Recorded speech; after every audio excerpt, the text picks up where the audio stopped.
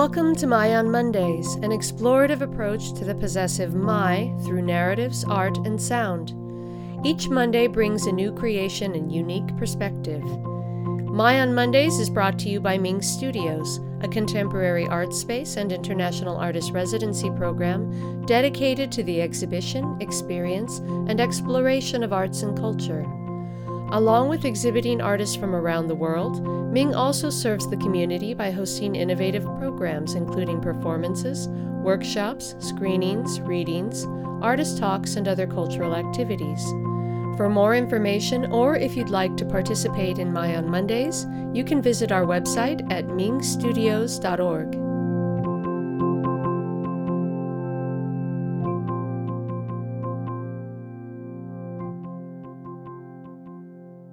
Thanks so much for tuning in for our 12th episode of My on Mondays.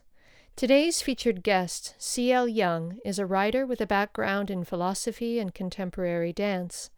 Her poems can be found in Lana Turner, Poetry Northwest, The Volta, and elsewhere, and essays are at Entropy and the Schofield. She holds an MFA in poetry from Colorado State University and lives in Boise, Idaho. For the past decade, she's focused much of her work and attention on grief and the processes of death and dying. Her piece today is titled My 2011.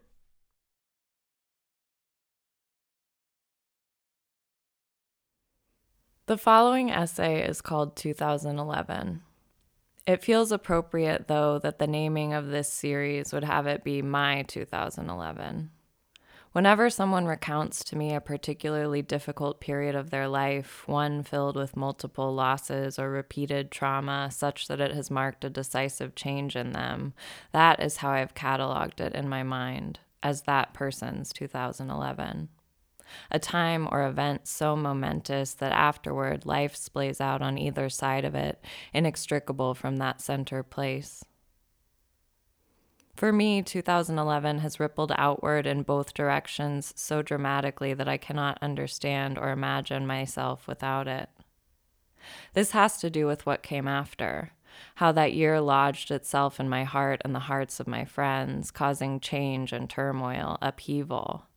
There has been relocation and substance use, marriage and isolation, and other deaths that came later, their invisible tethers stretching back to that year. 2011 also provided information about the past. When someone dies, particularly someone young, while you are also young, it contextualizes that person, that relationship, in a way that can't happen if they remain living. They become mythic. Their appearance in your life suddenly finite, relegated to what memories you can hold on to what meaning you can make of their life and their role in yours. There will be no reunion, no opportunity for thanks or repair, for mutual reflection or sense-making. This essay was written in the fall of 2015. Its contents represent one moment in time, 4 years after the events it describes, in which the grief of them was, for me, still searing just below the surface. Though much has changed since I wrote it, the world, the brokenness of my heart, my perspective around problematic relationship dynamics, the acceptance of my own experience of bipolar disorder, and the death of another best friend, to name a few. It feels important to me to preserve its clarity, to allow that moment's understanding of what happened to be cast in amber. Someone once suggested that I revise 2011 to reflect what grief has taught me. I resisted this advice at the time, not quite understanding why. Certain things must be written simply so that their events can be witnessed. This essay is not about anything else because when it was written, there was nothing else. I can't recast it in healing or wholeness because I don't understand grief as a condition to be assuaged. I understand it as something that simply exists, that cannot be made otherwise. If I have learned anything from grief, it is the importance of making space for it. of resisting my culture's fearful and clinical treatment of death and dying, of its understanding of grief as something to be ignored and gotten over, and instead to imagine one that allows mortality and loss to act as grounding forces, as a confirmation of humanity. Writing about grief has given me this space, as has talking with others about their experiences of loss. Through recording and collecting conversations for Sema, my understanding of grief in its infinite forms has deepened and expanded to an extent I did not think possible, cementing my certainty of the necessity of such exchanges. I don't believe it's possible to understand or communicate the colossal loss that has occurred over the past year and a half, that continues to occur, the unevenness of its distribution, how it compounds when combined with all that was already present. If I can hope anything, it is for a further opening to and deepening of these conversations. All of 21, I've been thinking about what 10 years means. What is supposed to have happened by now, who I am supposed to be. But the time I know doesn't work like that. Years don't lessen in significance or reality just because they get farther away. To me, moving through each day feels like standing on a stack of calendars, each year one layer of an infinite cake, every moment of my life ever occurring somewhere in my body. Grief doesn't end. And yet, this sense of repetition, of rhyme and of echo, is the same one that makes love possible, and reverence, and growth, and resilience, and it is what keeps me alive.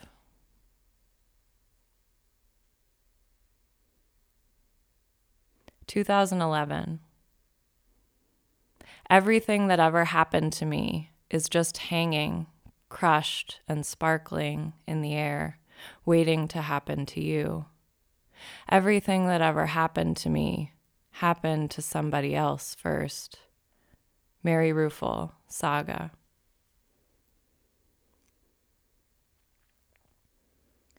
A lot of bad things happened in 2011.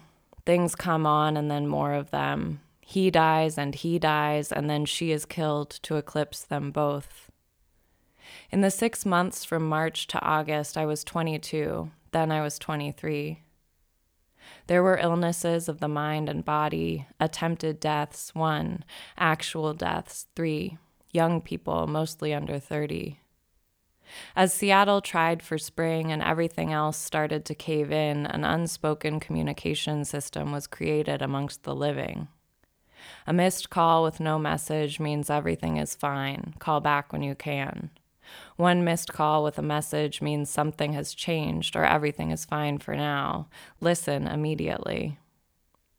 2 missed calls in a row without a message means call back now. 3 or more missed calls in a row with no message or multiple calls from multiple people means someone is dead. Years later, I continue my devotion to this system. Sometimes it is still accurate. I moved to Seattle because that was what I thought people from Boise who want to become something were supposed to do. Go somewhere more urban, smarter, shed the inferiority complex of being from Idaho by learning how to pretend you're not from Idaho. S moved to Seattle to be near boats. He wanted to be able to wake up every day and see water, to feel cool mist on his face, to be cradled in the forgiving arms of the monocloud. He wanted to eat good food and read about Arctic explorers, and for a while he did. We'd met in Boise a couple of years before, both ending up in the upper left edge of the country. He was an MFA student and the instructor of a poetry class I took for a semester in college, during which we had a brief romantic relationship. The surface details of this make it seem as lecherous as any other archetypal teacher-student transgression. He was 10 years my senior in a position of authority grading my work, but I never saw it that way. At the point in my life when I met him, my brain and heart were miles beyond those of my male peers. For most of my 20s, I was not interested in any of them and could consistently be found dating someone 10 plus years older than me. I told myself I knew what I was doing. Mostly, he made me soup and we drank coffee and read poems in bed. We made each other laugh. S could get excited about anything. His energy was endless and infectious. He was also a good teacher, and one I needed at the time. When we met, I felt deflated. I'd left school in Eugene because years of disordered eating had finally taken a toll on my body. I was exhausted, anemic, depressed. Returning to my hometown university made me feel ashamed, and I could not imagine learning anything there. At just the right moment, S recognized I was smart. He made me love poetry, something that's difficult to convince people to love, and it became the thing around which my life now orbits.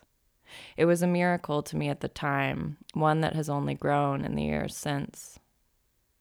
The truth is, I had more control over our relationship than he did. I had agency when it began and agency to end it. After a few nights of him showing up incoherently drunk at my house when I myself was still not old enough to go to a bar, I learned that age means very little about maturity and responsibility, and our relationship shifted swiftly to friendship. People try to tell you that living in the Pacific Northwest is difficult. For those who are from the region, the endless days of gray and wet are a kind of comfort. They encourage time spent inside, often leading to reflection and creativity. The shared adversity of over 100 days in a row without sun gives people something to talk about and an excuse to be silent. It gives whole cities a reason to skip out on work when the clouds finally burn off. The sun comes back, people look up, people smile and laugh in public for the first time since October. These moments of shared joy become addicting because they are the reward for months and months of endurance, only so bright because of a persistent sense of lack. The acute awareness of dark and light in these communities makes life feel dynamic and significant without requiring any action beyond simply being. Everyone has a vast emotional range through no doing of their own. For those who are accustomed to regions that experience primarily clear days, however, the aliveness that's possible in Seattle and its neighboring cities also presents a quiet, gradual onset risk. But I like the rain, you reply. You like the rain until months have passed in darkness with no sign that the clouds will thin. Any difficulty, any illness, any conflict brewing under the surface during the winter months reaches its boiling point around March, maybe April or May, depending on the year. And even if unrest was absent in October, by the time spring should be happening and it isn't, then summer should be happening and it still isn't. Turmoil still manages to materialize. I have lived in this region 4 separate times. Each time I've tried harder to be thoughtful about my approach, to adapt myself more effectively to the situation. I use the UV light that is supposed to keep me happy. I go for runs in the rain instead of sitting on the couch. I limit my drinking. I sleep enough but not too much. I eat well. I try to appreciate the beauty and green the climate makes possible even in winter. Still, I cannot seem to stay. I moved to Seattle from Boise in July of 2010, a couple months after I finished college. S moved there from Missoula in November of 2010, a year and some change after finishing grad school in Boise. At the time, both of us had lived the vast majority of our lives in 300-plus days of sun per year, with the exception of my disastrous 2 years of college in Eugene. I thought I knew what I was in for, that I'd do it better this time. I moved in with my middle older sister, my happy light in tow. S brought rain shoes and studied nautical maps. The decline was slow at first. Though S did not come to Seattle to be near me, I was one of his few and closest friends there. I knew that he struggled with bipolar disorder and with alcohol before he came to Seattle because these had been part of the downfall of our romantic involvement. I knew he'd been to the hospital before, twice. I was not unfamiliar with how depression and mania operate. Though I had not yet experienced these myself, I grew up with a therapist mother and was living with my clinical psychologist sister. My father has been diagnosed with bipolar disorder. He's been to the hospital before, too, twice. Most of the men on either side of my family have died earlier than they could have, often as a result of various mental illnesses. Most of the women have lived with theirs. The months leading up to March were filled with wonderful adventures, trips to the map section of the Seattle Public Library, walks along the water, drinks at maritime dive bars in Fremont and Ballard, and elaborate meals prepared for me in S's tiny studio apartment in the trees at the top of Queen Anne. I watched in fascination how excited he got about deboning a fish, about identifying different types of sailboats. I felt my energy and awakeness increase with his own. We skipped through the streets and stared at the details of different trees. We made up games to play while we waited for the bus.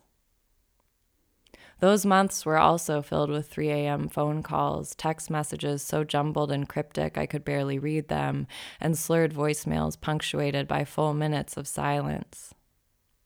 Nighttime and booze turned his exhilaration into helplessness and desperate sadness. I could not hear through the weeping. He didn't want to live anymore. He tried cutting himself, thought of jumping off bridges. The worst were the late calls without messages or no answer when I called back in the morning. I waited for his landlord to contact me to come deal with his body. When missed calls from unknown Seattle numbers showed up on my phone, I was sure he was dead. Sometimes that was what I wanted. I was 22. I had not yet learned how to protect myself from other people. I hadn't learned that I don't have to, cannot be the sole resource for someone in crisis. Instead, I poured into him and let him pour into me until I was exhausted and out of my body. I tried several times to set boundaries. We'd go a week without talking and everything would get better, then days later another slurred and sobbing message. Add to all of this the winter in Seattle. The wet, dark, cold to the bone winter in Seattle.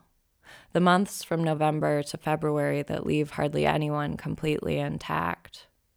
March came and I was tired. I expected spring.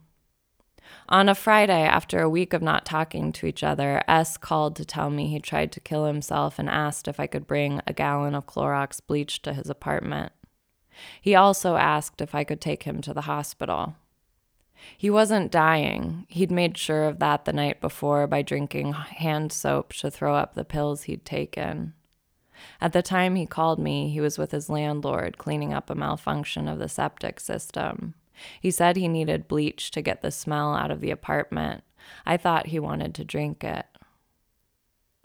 I called my sister and asked what I should do. She gave me a list of things to say and the right hospital to go to. She said, try to convince them he can't be with himself. He cleaned the apartment before we got in the car.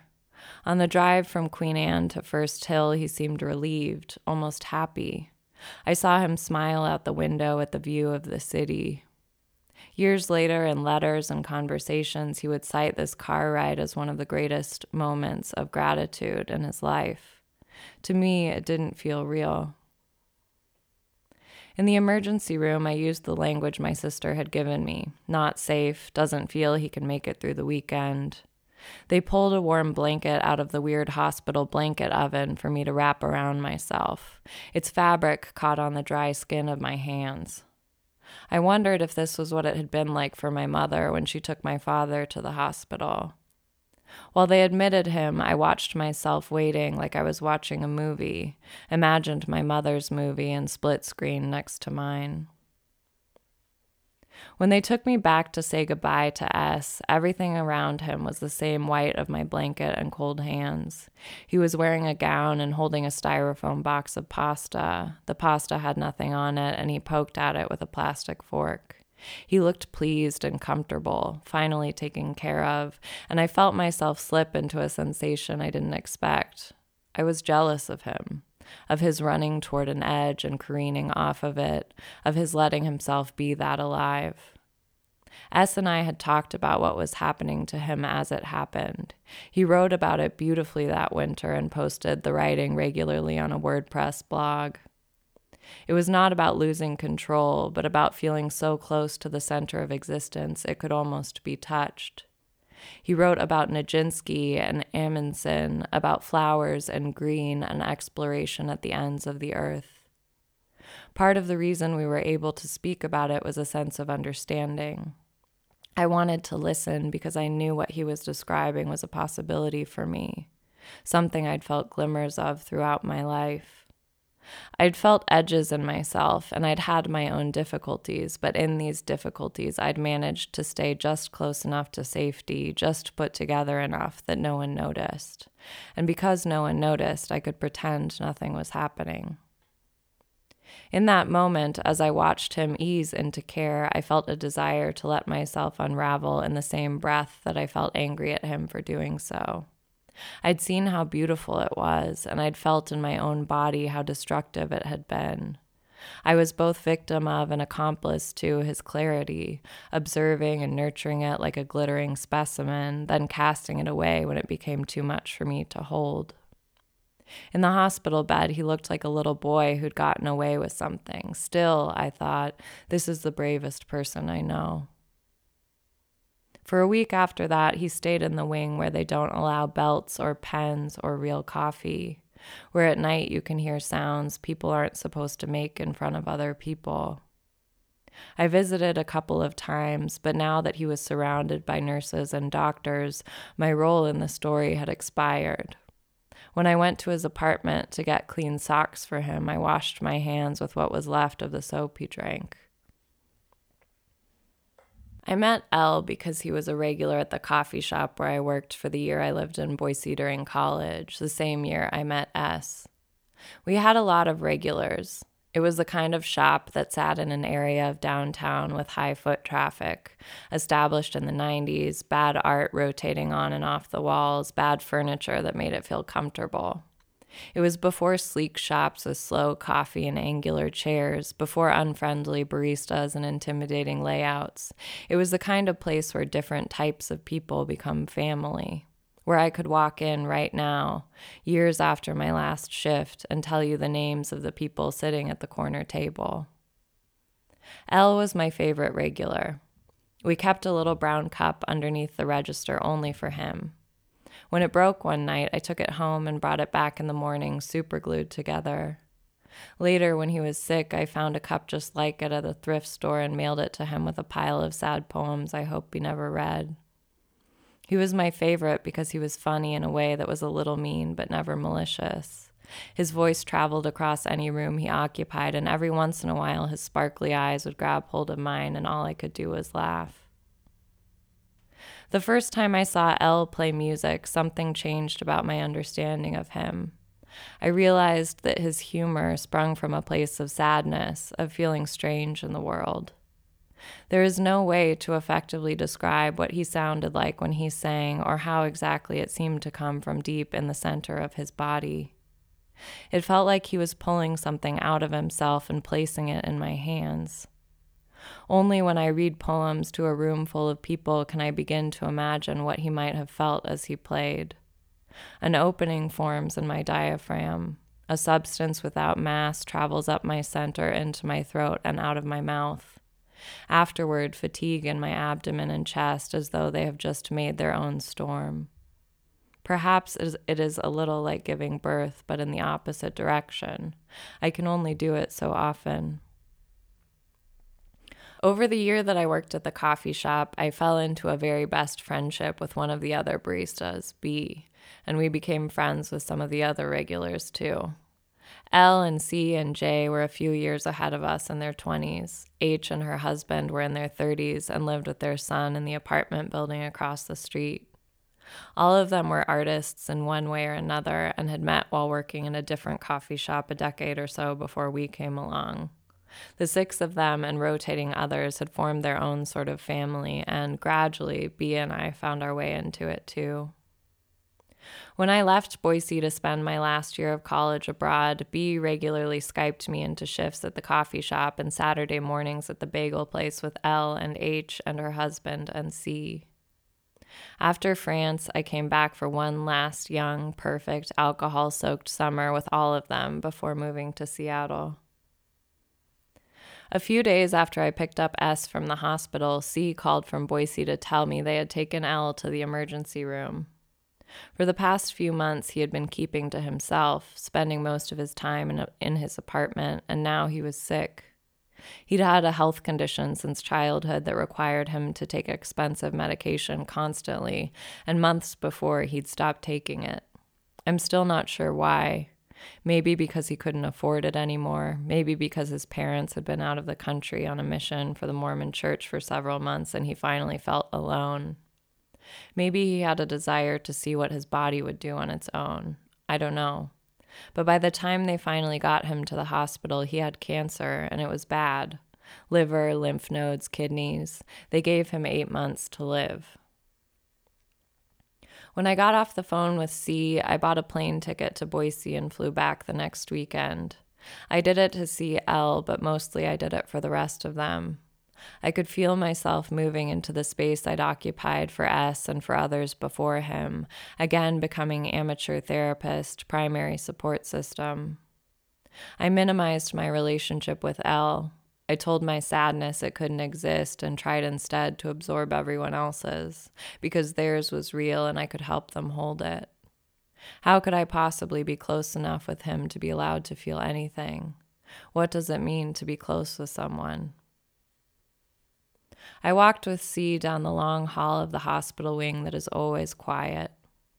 L's skin was gray against the 2 white hospital sheets. He made jokes. He didn't have a shirt on. The ridges of his sternum were just like a washboard. There is a painting by Diego Velázquez that hangs in the Prado in Madrid called Christ Crucified.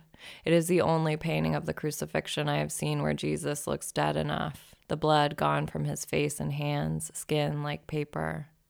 That was how L looked. I kissed his cold forehead and we left. 8 months seemed very generous. The morning after we visited the hospital, C and I sat outside my parents' house and I tried to explain how draining the past 3 months in Seattle had been. I tried to tell him what the missed calls and cryptic voicemails had done to my body, what it feels like to wait every day, to hear from someone else's landlord, to wake up mapping a plan for retrieving a corpse. We don't think about our limits, I said. We don't drive to work or do our laundry wondering about the extent of our resilience to trauma. Then something happens, then another thing, and another. I can't take another thing right now, I told him.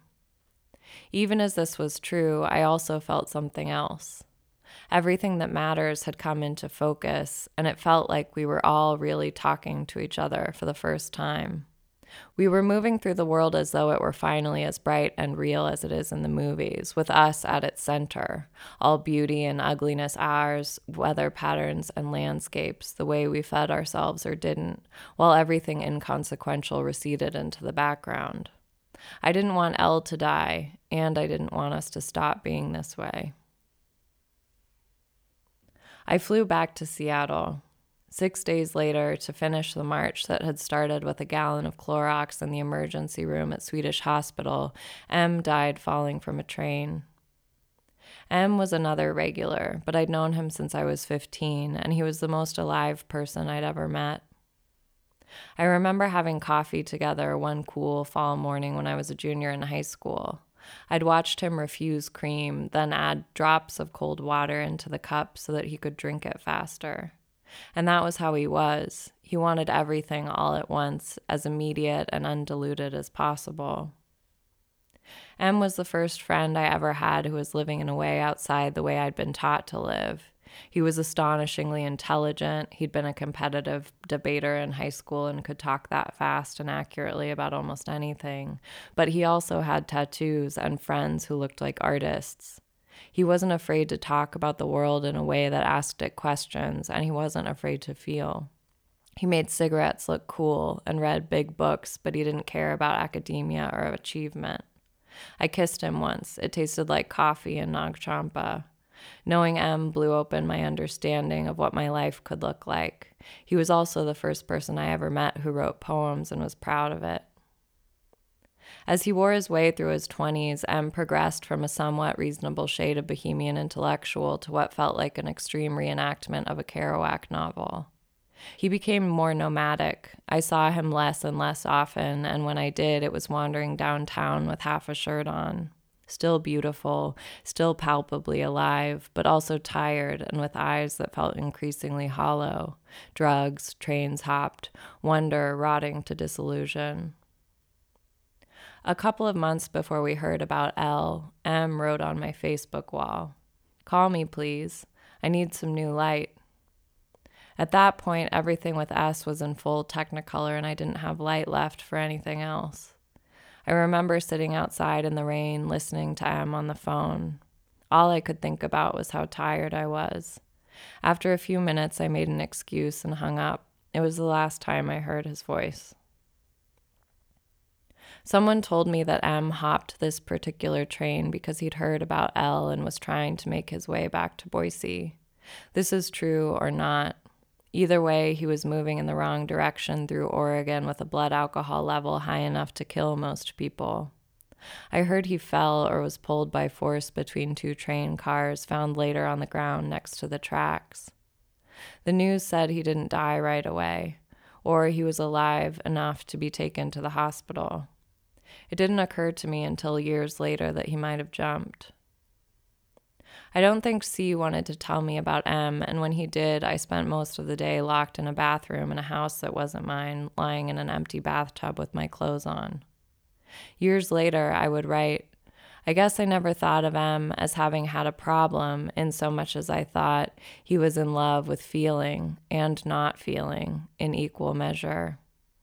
And that was true, and he died of it. There is a vial of perfume I bought around the time I first went back to visit Elle in the hospital. It's a different scent from the one I normally wore, but it was the one smell I liked in a container small enough to pack in my carry-on.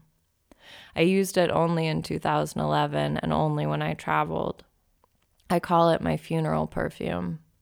I don't have the vial anymore, but the scent is still popular enough that I sometimes encounter it on other people.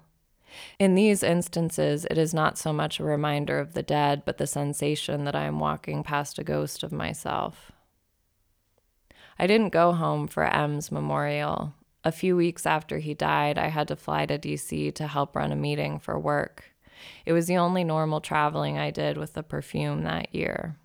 The night before the meeting, my boss asked me to come to his hotel room to finish our presentation for the next day. When I walked in and moved toward the chair in the corner, he gestured to the bed. "Sit there," he said. Then he moved next to me. "You smell good," he said. After a few minutes, a knock at the door. I got up to open it and let my other boss in, sat down in the corner. On the flight back to Seattle, I felt like I was coming out of my skin. I called my mom. I asked what exactly had happened to my father the times he'd gone to the hospital. She suggested I go see a particular therapist the next time I was in Boise. I had no trips planned, but she must have known it would be soon. She's too much of a worrying person not to have known. That was the end of April. S left Seattle to go back to Montana. I moved into his studio in the trees on the hill on May 1st, and my sister's fiance moved into our house. This seemed like the natural action at the time. S's lease was cheap and month to month. I liked his landlord, and I'd always wanted to live alone. My sister had met her future husband not long after I'd come to Seattle, and things were moving quickly. She was 35 and wanted kids, so did he. Despite my recent queries to my mother, I did not consider at the time how fucked up I was. Fucked up people don't tend to weigh how fucked up they are when making decisions.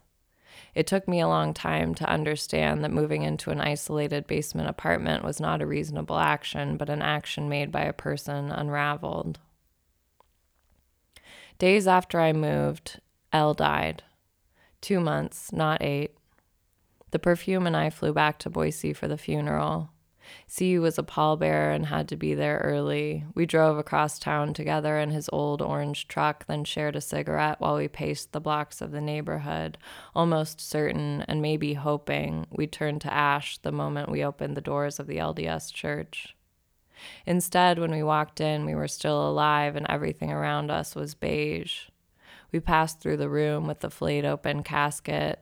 Elle's face was still gray, but now he was wearing a suit deflated by his emaciated body. In his dead hands was a construction paper card his niece had made for him. We shook his parents' hands. We said, "I'm sorry." During the service, we watched them smile out from the podium at all of Elle's friends as they told us about God's plan and just how part of God's plan this all was.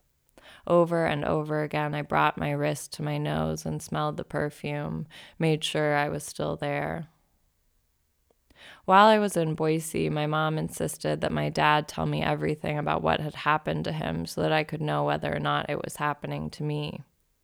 He talked about the first time in his late 20s when they strapped him to the hospital bed while he was visiting his girlfriend in California before he and my mother were together. He told me about poorly prescribed medication, moving back in with his parents, weeks spent half sleeping on the couch. Then he talked about the time when I was 3, when he'd made a mistake at work, then stayed awake for days trying to understand the error, trying to undo it with the sheer force of his mind.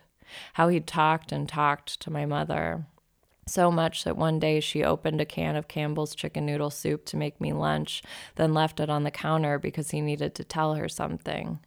I waited, and when she did not come back, I took the can into the living room where they sat and turned it upside down, noodles all over the carpet. How he handed her the key to the safe where he kept his shotguns.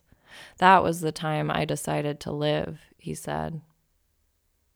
At the therapist's office, I asked if it was happening to me. No, he said, everything that has happened to you in the past few months is happening to you. You are not happening to you. That was May. Between June and August, I started to feel better. The sun came out and Seattle did its rapid transformation from Gotham to Mayberry. I asked for more money at work and there were no business trips. I started seeing a therapist regularly. On August 16th, I woke up feeling awful again. It was Tuesday, M's birthday. I waited all day with my phone on my desk, expecting it to buzz with some new horror. Instead, it came a week later. I have always wanted a twin. I am a Gemini with 2 Gemini parents, both of whom grew up with siblings who were their complements. I am my dad's only child, and I was their last try. A geriatric pregnancy, multiple late-term miscarriages before me. For a time, I even had a twin. Parts of my other half were in my mother when they cut her open to pull me out of her and into the world. I have wanted someone to share my life with, someone to bear continuous witness to my family, to the everyday, to my victories and transgressions. I have wanted to not to have to tell the story, but to have it be always already known, down to its finest detail and most inner secret. I maintain that my lack of a twin is one of the primary things that has made me a writer, that if I can get all of my life down in 12-point font, print it out, and hand it to a reader, they might act as a double for the person whose body never formed all the way. We met on Halloween in elementary school, and we had the same name. Catherine, Katie, Katie. We called each other Kate. She was a year younger than me and tough, the little sister of a not much older brother. I was the half-sister of sisters over a decade older, both long gone from the house, quiet, and accustomed to being around adults. Because of my perceived maturity and the 10 months of age I had on her, I thought of myself as Katie's teacher and role model, her elder. Really, she was as close as I'd gotten to having a twin. Ours was a private friendship, a shared world with just the 2 of us inside it. We ambled around on all 4s eating dog food. We acted out the Little Mermaid at the community pool. I was Ariel, she was everyone else. We tried on training bras. We tried French kissing, our hands, each other. I showed her how to apply creamy blue eyeshadow and how to make herself throw up when she thought she'd had too much to eat. She helped me get better at playing the violin and kicking a soccer ball. I cut her hair. We choreographed ballets in my parents' living room. Her brother bullied us and we protected each other. She talked to me while I sewed ribbons on my point shoes. I watched her show horses and taught her how to use a tampon. I met my first love in her basement. When she had sex without a condom, I drove her to Planned Parenthood. We laughed hard at the questions on the forms. I have never heard another laugh like hers. She spent more time with my family than any friend I've ever had. There was a period when she ate dinner at our house more often than her own. This also meant she saw my family in a way that was rare, sitting at the kitchen counter, TV on, witness to all the peculiarities and intimacies and shame that rarely left the house. As we worked our way through junior high and high school, we spent less time together. Then I went away to college. After that, we'd see each other in passing during school breaks, driving or walking the hill to and from our parents' houses. We sent occasional emails, heard about each other through our mothers. I have never been able to understand how people come in and out of each other's lives with such ease and frequency. When friends become distant or loves end, when we evolve away from each other or break each other's hearts, the parts of people that have become me ache for their counterparts. I fight to continue what I have of them, let them maintain residence in my mind and elsewhere in my body. With certain people, though, regardless of the last time or depth of contact, the feeling of distance never comes. There is a connection, a closeness that transcends the physical world and remains intact. I think it must be what some people call unconditional love. For me, nearly all the people that fall into this category are family. The others who've joined it are few and far between, and Katie was one of them. When we stopped seeing each other regularly, there was no guilt or shame or friction. I didn't see her, but she was still there. For me, Katie died 14 hours after she actually did. It was August 23rd, 2011, around 10:30 a.m. I was sitting at my desk at the multi-billion-dollar architecture corporation in downtown Seattle, where I worked as an assistant to the two executives from the hotel room, busy preparing for a meeting that would happen that day. Several other executives from different offices around the country were on their way into town on flights I had booked, ready to stay in hotels I'd arranged for them, eat meals at restaurants I had chosen. I still had caterers to confirm and multiple presentations to finalize before the end of the day. I was scrambling. My mom tried my cell phone first, then she called my work phone. I saw her number on the screen and thought about not picking up.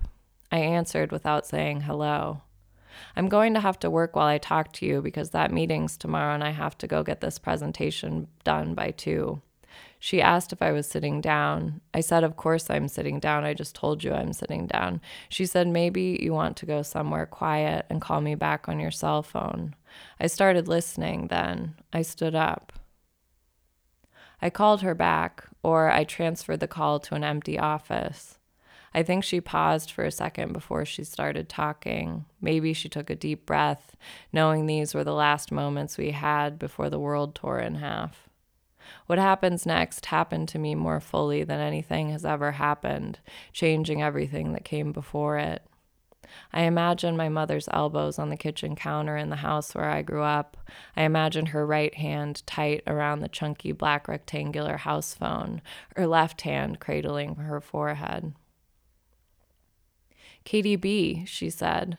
Katie was shot. Is she okay? I said. She died, my mother said. I got off the phone and went back to my desk, typed her name into the search bar. The resulting information as bare as I can give it. She was a student in one of his psychology classes at the University of Idaho in the fall of 2010. They were involved romantically and then they were not. He threatened her several times. He put a gun in her mouth.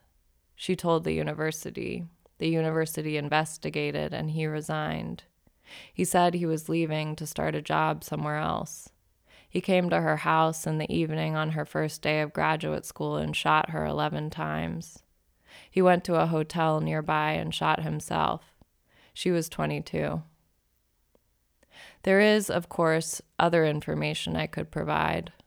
A list of the guns they found in his hotel room, a list of the medications, a list of his diagnoses, what the university could have done to protect her, what she could have done to protect herself, All the things the federal government could have done to keep him from being allowed to own a gun.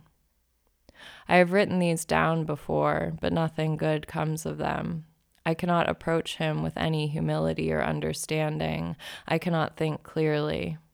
All I can see is her body full of holes, her blood seeping into the grass. I stood up. I walked to the elevator. I took the elevator to the ground. I went outside. The sun was bright. I went back upstairs. I didn't speak. On my lunch break, I went for a run on the waterfront. Near the old Seattle PI building, I stopped being able to breathe. I crumpled into a fetal position. Mount Rainier was there. I stood up. I ran back to work. I took a shower. I walked into my boss's office and told him I think I need to go, but I'll be here tomorrow for the meeting. I'll be here tomorrow. I walked out of the office and into the street. I walked up the hill. I walked into a bar and there were drinks there and I drank them. There were cigarettes and I smoked them. People called me and I answered. People called me and I didn't answer. My sister picked me up from the bar. We drove to another part of town. She left me at a different bar while she got her hair cut. There was a drink there and I drank it. We went to her friend's house. They gave me strawberries and I ate them. The first love I met in Katie's basement drove to Seattle from Tacoma and picked me up. We went to Queen Anne and looked out over the Ballard locks, shared the tiny bottle of whiskey I'd been carrying around in my purse for a few months just in case. We slept in my bed with our clothes on. He left early. The morning was bright. I emailed work and told them someone else needs to do the meeting. I got up. I got dressed. I got in the car. I got my car washed for the first time since moving to Seattle. The Ballard Bridge was up. I waited. I had coffee. My friend told me about the time her dad died when she'd lost all her eyelashes because she couldn't cry. My parents called. My father said he was sorry. He told me about his friend from junior high who died by suicide, about eating dinner with his parents after it happened. He said everyone ate and talked like normal, so he started to scream. I got in the car and drove to Bellingham to visit a boy I knew in high school. I thought it would make me feel better. I watched him eat a sandwich while he talked about old-growth forests. I didn't feel better. I drove back to Seattle. I went to sleep. I went to work. I went to a bar and there were drinks and I drank them. There were cigarettes and I smoked them.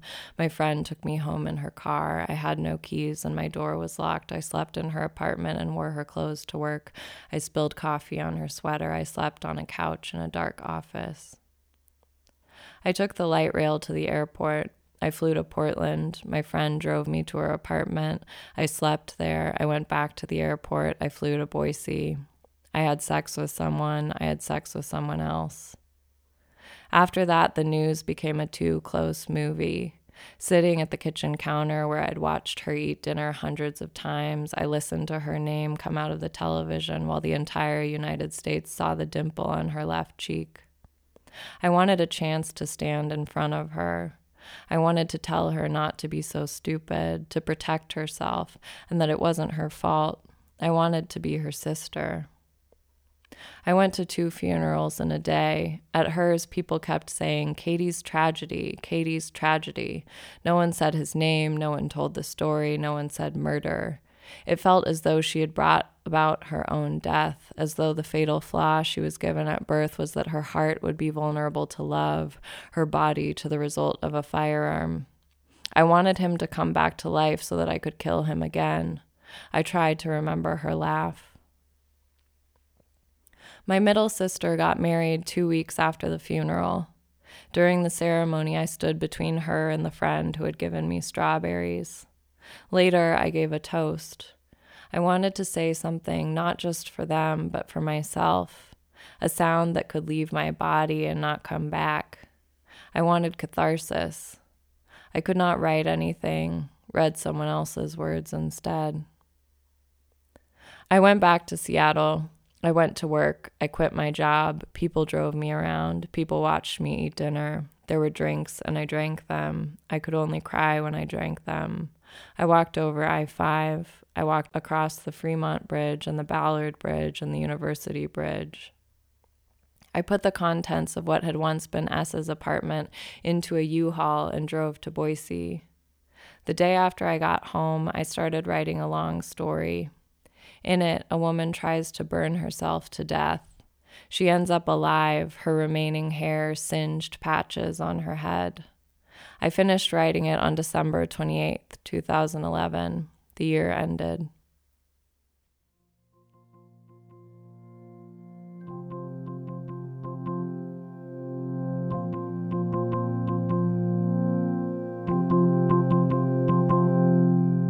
We're so glad to have you with us this Monday and every Monday. Please join us next week for original work by multidisciplinary artist Teal Gardner.